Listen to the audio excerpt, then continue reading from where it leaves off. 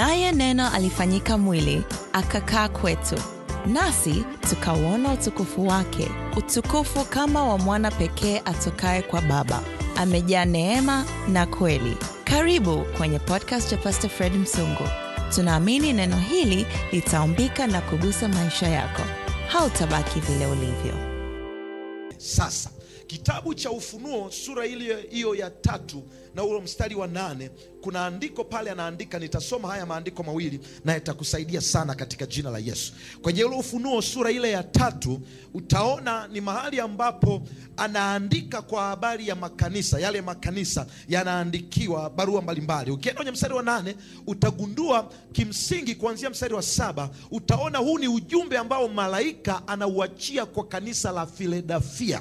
Utaona linapewa ujumbe huu kuanzia mstari wa 7 pale anasema, na kwa malaika wa kanisa lililoko Philadelphia andika. Maana yake ukienda huku juu utaona kila kanisa anaongea kwa habari ya malaika wa kanisa la Sadri, malaika wa kanisa la Philadelphia, malaika wa kanisa la Laodikia. Maana yake kumbe kila eneo ambalo Mungu amepanda kanisa yuko malaika ambaye anahusika na welfare ya mambo ya mahali hapo.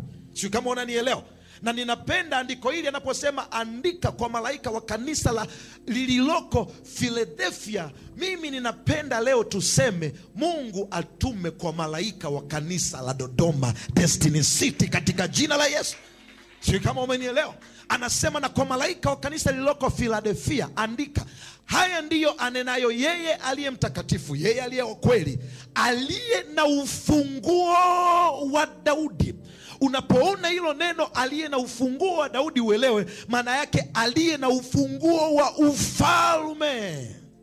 Anasema yeye aliye na ufunguo wa Daudi, yeye mwenye kufunga wala hapana hafunguaye, na yeye afunga. Anasema yeye mwenye kufungua wala hapana afunguaye, na yeye afunga wala hapana afunguaye. Maana yake hapa anatambulishwa Yesu mwenye uwezo na mwenye funguo, ambaye yeye anapoamua jambo linakuwa liko hivyo. Maana yake mstari huu tu unatuhakikishia ya kwamba kumbe Mungu anaposimama kwenye nafasi na kuamua kufungua vitu kwenye maisha, kufungua malango ya kibali, kufungua malango ya huduma, yeye anayofungua. Akiamua kufungua hayupo wa kufunga katika jina la Yesu Kristo. Na kwa neno hili ninatamka juu ya maisha yako na juu ya maisha yetu kama kanisa, malango yoyote ambayo Bwana atayafungua kupitia maombi haya, yeye anamiliki funguo za ufalme.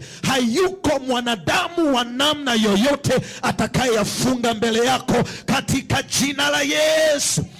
Kama ungekuwa unapokea ungesema amen kwa jina la Yesu. Kibali ambacho Mungu atakifungua hayupo mwanadamu anaweza akafunga katika jina la Yesu. Yule ambaye Mungu ameamua kumtangaza, hayuko mwanadamu anaweza kumchafua kwa jina la Yesu. Yule ambaye Mungu ameamua kumpa neema, hayuko mwanadamu anayeweza kumtamkia laana. Kama yupo kwenye ibada hii, huyo mtu aliyepewa neema angesema amen nzuri kwa jina la Yesu. Anasema naye juu matendo yako, na tazama nimekupa mlango uliofunguliwa. Glory to God. Nimekupa mlango uliofunguliwa mbele yako, ambao hapana awezaye kufunga, kwa kuwa unazo nguvu kidogo, nawe umelitunza neno langu, wala haukulikana jina langu. Kwa hiyo unaona Mungu anaadmit kitu kwamba huyu pia aliyefunguliwa hayo malango, sio kwamba ana nguvu kihivyo. Ninapenda haya maandiko. Sio kwamba ni mtu mashuhuri kihivyo, sio kwamba ana jina. Anasema kwa kuwa una nguvu kidogo, nawe umelitunza neno langu. Maana yake lile neno la unabii lililoachiliwa, unapoliweka na kulitunza, umempa Mungu access ya kufungua malango mbele yako, bila kujali wewe ni mdogo kiasi gani katika jina la Yesu. Ngojeni niwaambieni watu wa Mungu, ngojeni niwaambieni, tunaweza tukawa hatutoshi hivi kwenye mkono, lakini Mungu ndio anataka kuvitumia vinyonge. Sio kama mnanielewa watu wa Mungu? Unajua wakati mwingine watu wenye sifa wakitumiwa na Mungu ni rahisi kuattribute sifa zao na kile Mungu anachokifanya. Mwaikuona ni rahisi kabisa mtu kusimama anasema kwa najua kitu wengine tumejitunza, yani tuna vitu vya namna hiyo kwa sababu ya maisha aliyonayo. Lakini sisi ninyi wenzangu na mimi mlioko hapa ambao mnajua isingekuwa damu ya Yesu,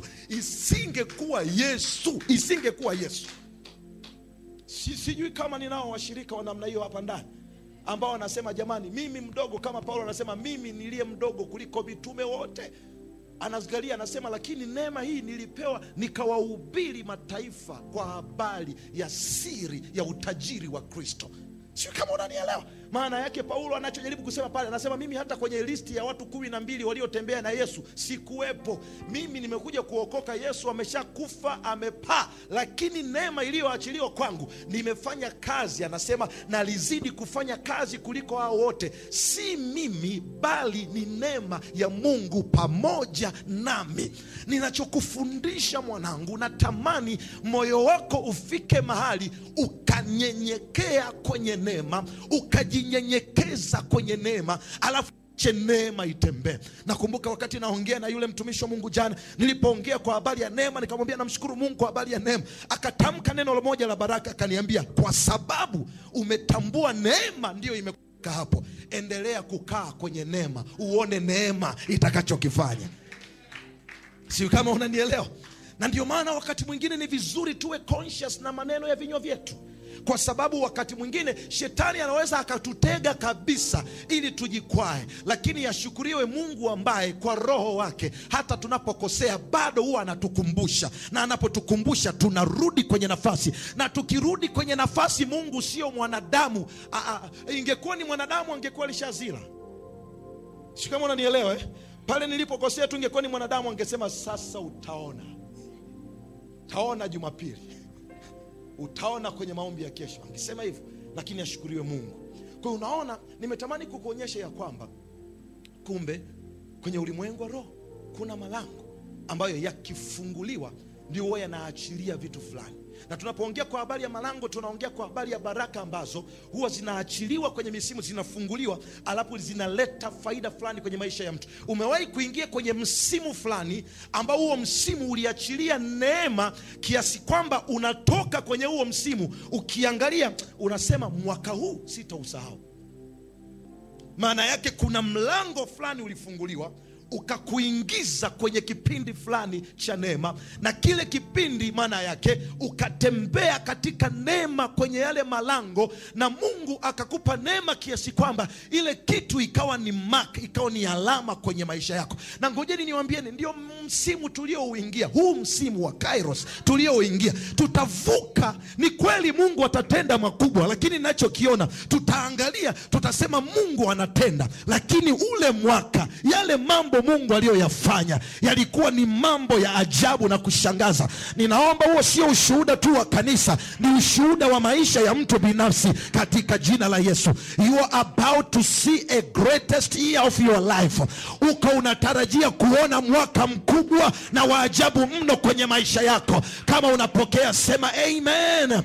Lakini ni mpaka malango yanapofanyaje? Malango yanapofunguka, na Mungu anayefungua malango akakufungulia malango hayo. Sasa kwa nini tunaomba haya maombi? Nipeleke kwenye kile kitabu cha Wathesalonike, ile sura ya kitabu cha Wathesalonike, ile sura ya Wathesalonike wa kwanza sura ya 2 na ule mstari wa 18. Utaona sasa nimekwambia tunaomba maombi ya kufungua ama kufunguliwa malango, ama kuiruhusu mbingu iachilie uwazi kwenye malango yetu. Utaona kuna kitu ambacho mstari wa 16 pale anaandika kitu, anasema mstari wa 16 anasema huku wakituzuia tusiseme kwa mataifa wapate kuokolewa, ili watizame dhambi zao siku zote, lakini hasira imewafikia hata mwisho. Kuanzia mstari wa 17 anasema lakini sisi ndugu, tukiwa tumefarakana nanyi kwa muda, kwa uso na si kwa moyo.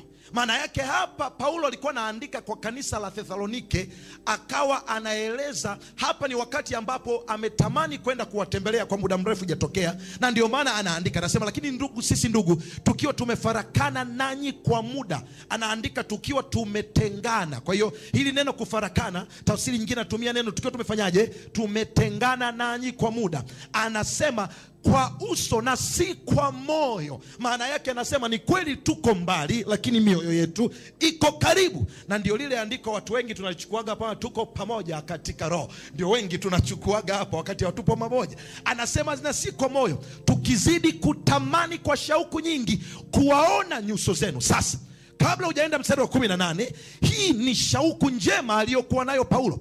Anatamani akawaone nyuso zao, ili sio tu awaandikie, lakini awafundishe na kuyafafanua yale anaandika. Lakini angalia mstari wa 18, kuna kitu cha ajabu anaandika. Anasema kwa hiyo tulitaka kuja kwenu. 1, 2, 3, kila mtu soma ubaoni. Anasemaje? Tulitaka kuja kwenu. Naam, mimi Paulo.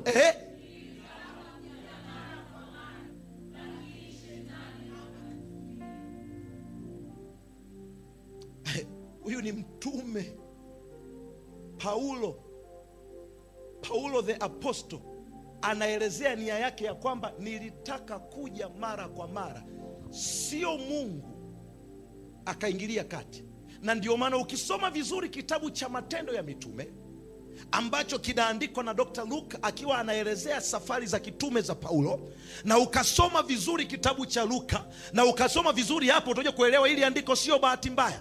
Maana mara kadhaa Paulo kwenye Matendo ya Mitume ametaka kwenda Yerusalemu, Mungu akamzuia. Roho wa Mungu akamzuia. Mara kadhaa Paulo anataka kwenda Yerusalemu, kwenda kwa Wayahudi kufanya kazi. Biblia inasema kuna wakati akapita kwenye nyumba ya nabii mmoja, ya mtu mmoja alikuwa na mabinti zake nabii. Alipokaa mule ndani, kuna binti mmoja akajifunga kwenye mkanda, akaanza kutabiri kwa mambo yatakayomkuta Paulo, kwamba ataenda kupigwa, akimzuia kwa Roho wa Bwana. Maana yake kumbe kuna vizuizi wakati mwingine huwa ni Mungu, lakini sio kila kizuizi ni Mungu. Na ndio maana anaandika Paulo, anasema mimi Paulo nalitaka kuja, tena sio mara moja, mara kwa mara, lakini shetani akafanyaje? Kwa hiyo kuna milango huwa haifunguki kwa sababu majira yake bado. Hilo jambo la kwanza. Kuna milango huwa haifunguki kwa sababu Mungu bado anakutengeneza, na hiyo ndio majira bado. Mungu bado yuko anakutengeneza, ili utakapoingia kwenye yale majira uingie kama mtu ambaye uliandaliwa, ukapikika na ukafanyaje, na ukaiva. Kuna milango mingine ni Roho wa Bwana akiwa na hekima yake na makusudi yake mwenyewe anaifunga, lakini sio milango yote inayofungwa. Sio kila kinachotokea ni kusudi la Mungu kucheleweshwa. Kuna kucheleweshwa kwingine, kuna kuzuiwa kwingine, ni kuzuiwa kwa adui. Na ndio sababu lazima tusimame kwenye nafasi na tumwambie Bwana, kama kwenye malango yangu, kwenye eneo langu la ukuu ninalotaka kuliendea, bado kuna vitu havijafunguka, na sio kwa habari ya majira, sio kwa habari ya Roho Mtakatifu, ni shetani amezuia. Unayo nguvu na neema ya kusimama kwa mamlaka ya jina la Yesu na kumkemea na kumwambia shetani, achia njia yangu nipite, niende kwenye destiny yangu kwa jina la Yesu. Na hichi ndio kinachotokea mara nyingi. Na ngoja nikwambie, mimi unayeniona ni shuhuda wa namna maombi ya kujidhabihu yaliyofungua milango ilipofunguliwa. Jamani, Bwana Yesu asifiwe. Nakumbuka wakati fulani Mungu akanipa neema kwenda kuhudumu kwenye conference fulani. It was an international conference. Kuna speakers kutokea Tanzania na nje ya Tanzania mbalimbali, na Mungu akawa amenipa neema. Hapa Tanzania walikuwa kwa wazee wale wa imani kabisa, na archbishop. Mungu akawa amenipa neema katika ile timu ya Watanzania waliokuwa na hudumu, na mimi Bwana nikajikuta nimo ndani. Watu wa neema ya Mungu tunajikutaga tumo. Umeingiaje ujui mwanao, ila umo. Sio kama unanielewa. Haya mambo sio ujanja. Yaani kuna wakati unaangalia panel ya speaker wanaotajwa, mtu ana makanisa karibu 300 aliyofungua. panel ya speakers wanaotajwa, alafu unaona kwenye TV wanasema na Pastor Fred Msungu kutokea Dodoma. Unajiuliza, mwanangu, nimetoboaje hapa? Neema inawafanyaga watu wanatoboa. Katika jina la Yesu, kwa neema hiyo utajikuta, nasema hivi, utajikuta mahali ambapo utajiuliza, nimefuata nini hapa? Lakini ni neema ya Mungu imekupeleka. Sema amen. Sasa kwenye ile conference tulikuwa wengi, wahubiri wengi wa Tanzania walikuwa kama 3, wengine kutoka Kenya, wengine kutoka mataifa mengine. Sasa yule mhubiri aliyekuwa ametoka Kenya, kumbe yeye kuna aina ya wahubiri ambao anawafahamu wa Kitanzania. Na hii sisemi vibaya, lakini hii ndio sababu mimi namwamini Mungu mwaka huu. Ngoja tu niwaambieni, sikuambia, nawaambia, namwamini Mungu mwaka huu tutakuwa tuna kipindi kwenye one of the mainstreams hapa Tanzania cha TV. Sijui hela zitatoka wapi, sijui itakuwaje, lakini imani yangu nilionayo tunatakiwa kuingia. Kwa sababu gani? Wakati mwingine tumewaachia watu wa hivi, kwa hiyo ndio wanao represent taifa huko nje. Sio kama mnanielewa hichi kitu ninachokisema. Kwa hiyo mtu akifikiria Tanzania, kitu anachojua kuna aina ya wahubiri ndio wanaowajua kwamba ni wa Tanzania. Lakini ngoja nikwambie, ndio maana mimi napoona Mungu anapoanza kuinua sauti za vizazi vipya, kizazi kipya, vijana wanashika hatamu, wanaenda wanakaa kwenye nafasi, nasema haya ni majira yamefika katika jina la Yesu. Mtu yoyote mwenye sauti, hata kama anaongea pumu, ila kama sauti yake imewekwa juu ya kiango, usimdharau huyo mtu. Kweli inayosemwa sirini na uongo unaosemwa hadharani, uongo unaosemwa hadharani unaweza ukashawishi watu. Sio kama mnanielewa? Kuliko kweli inayosemwa sirini. Hatuwezi tukawa tunasema unajua hiyo sio, no, lazima uongo na kweli vipimanishwe, sio kwa maneno. Uongo ukae hapa, kweli ikae hapa, alafu watu wa Mungu waamue ipi kweli ipi uongo. Tuache kutoka mapovu kutaja majina ya watu kwenye madhabahu. Sio kama unanielewa? Tuache kutaja majina ya watu ya kwenye madhabahu.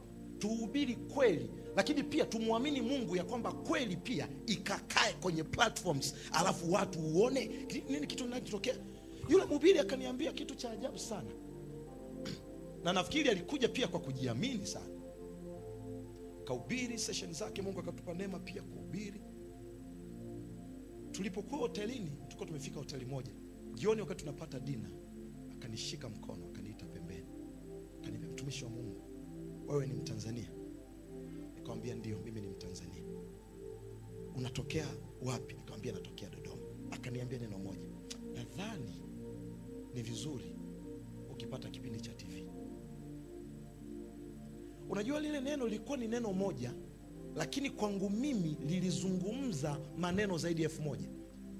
Nikatafakari, nikasema huyu ametumia hekima kubwa sana kuniambia ya kwamba kuna aina ya vitu nilivyokuwa navijua vinatokea Tanzania, lakini naviona vitu vingine. Alitumia hekima kubwa sana kusema. Nikaliweka lile neno moyoni.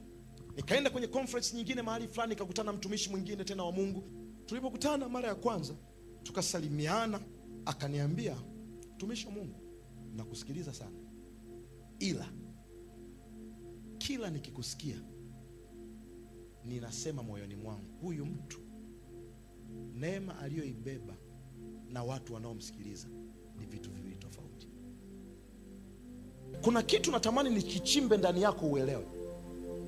Akaniambia ukweli, akaniambia, mtumishi wa Mungu, una neema ya fundisho, lakini hauna ushawishi mkubwa kulingana.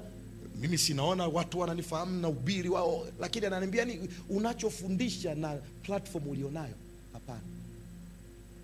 Aliniambia hivyo kwa masikio yangu.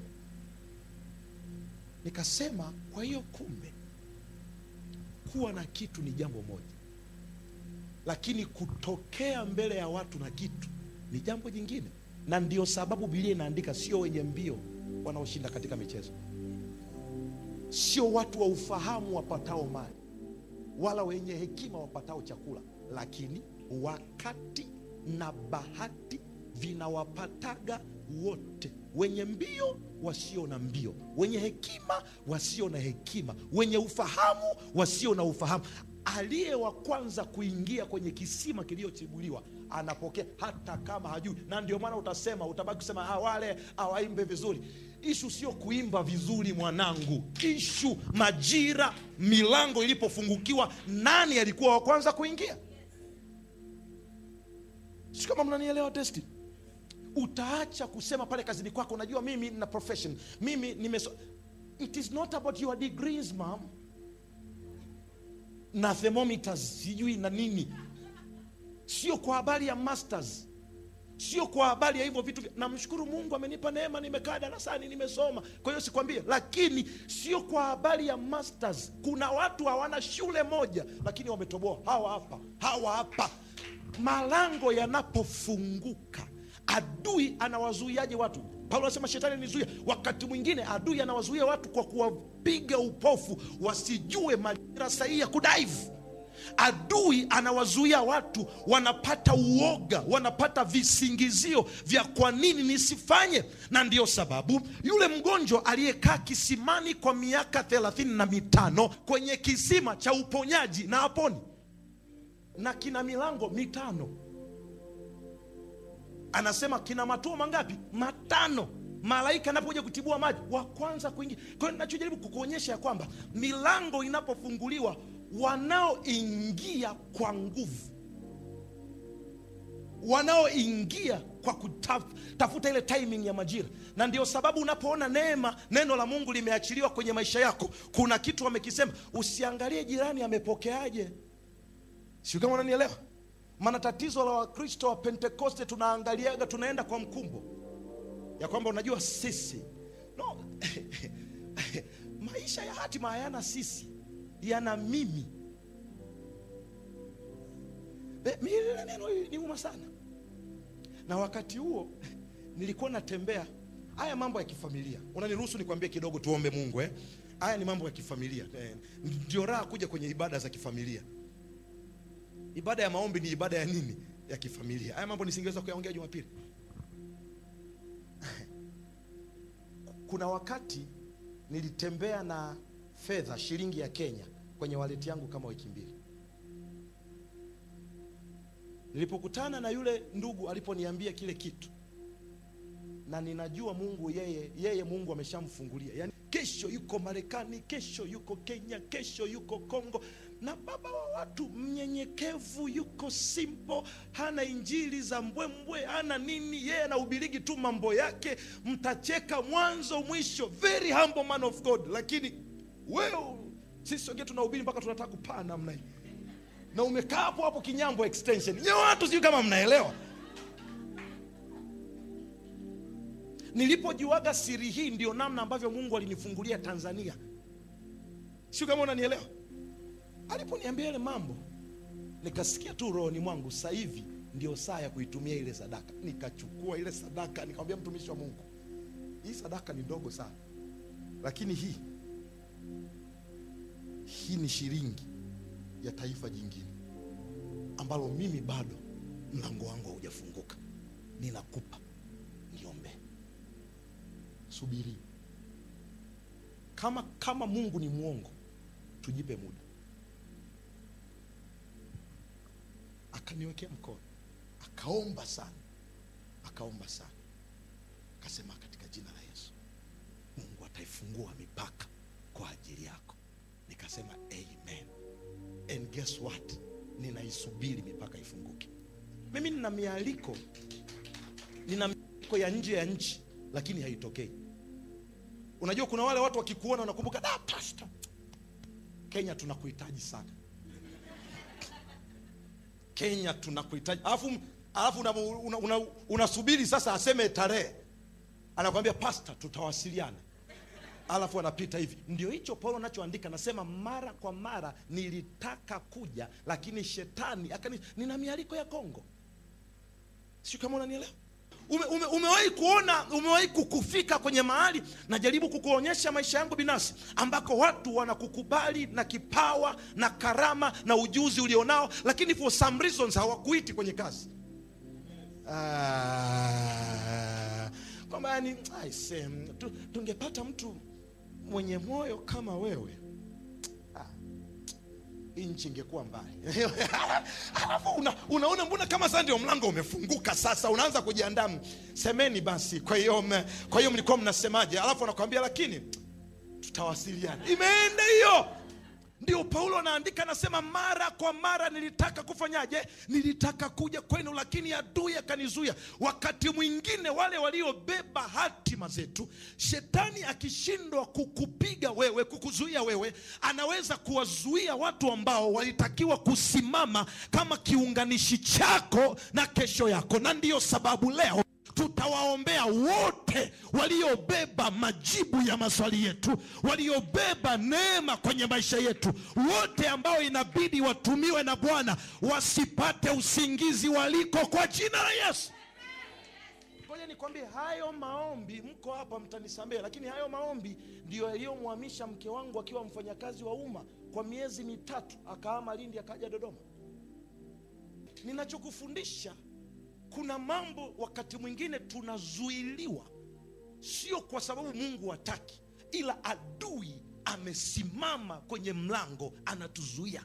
Na ndio sababu lazima kama watoto wa Mungu tunapoielekea Kairos, haitakuwa ili isiwe wimbo tu, lazima tujue kuna vitu namna gani ya kuviombea. Na ndio maana wakati Roho wa Mungu ananipa maombi haya saa 7 usiku, niliamka nikaanza kuomba, maana nikakumbuka mambo mengi, nikakumbuka vitu vingi ambavyo viko pending, ambavyo vinatakiwa. Nikasema hii lazima tukashirikishane na wanafamilia, maana ninajua wengi tumezuiliwa. Lakini kwa jina la Yesu ninasimama kwenye madhabahu kwa integrity ya neno la Bwana, natangaza lolote ambalo limezuia maisha yako, limezuia usifike pale unapotakiwa kufika, katika jina la Yesu Kristo. Leo kwenye madhabahu Bwana anakwenda kufanya njia pasipo na njia, katika jina la Yesu. Ninatangaza Mungu atafungua mlango wa baraka kwenye maisha yako,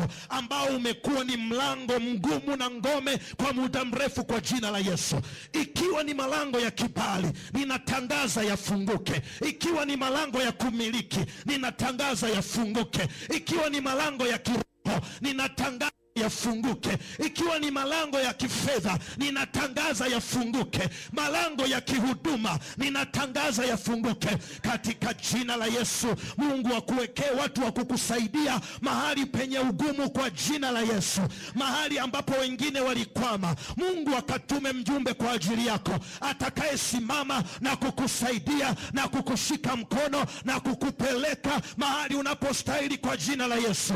Ninatangaza kwenye madhabahu, yoyote anayetakiwa kukushika mkono kwa niaba ya Bwana anakuja majira haya, katika jina la Yesu. Ninatangaza ya kwamba utapokea simu ya habari njema kutoka kwa watu waliokusahau, katika jina la mamlaka la Yesu. Ninatangaza kwenye madhabahu, Bwana atafanya njia pasipokuwa na njia. Asante kwa kufuatilia mfululizo huu.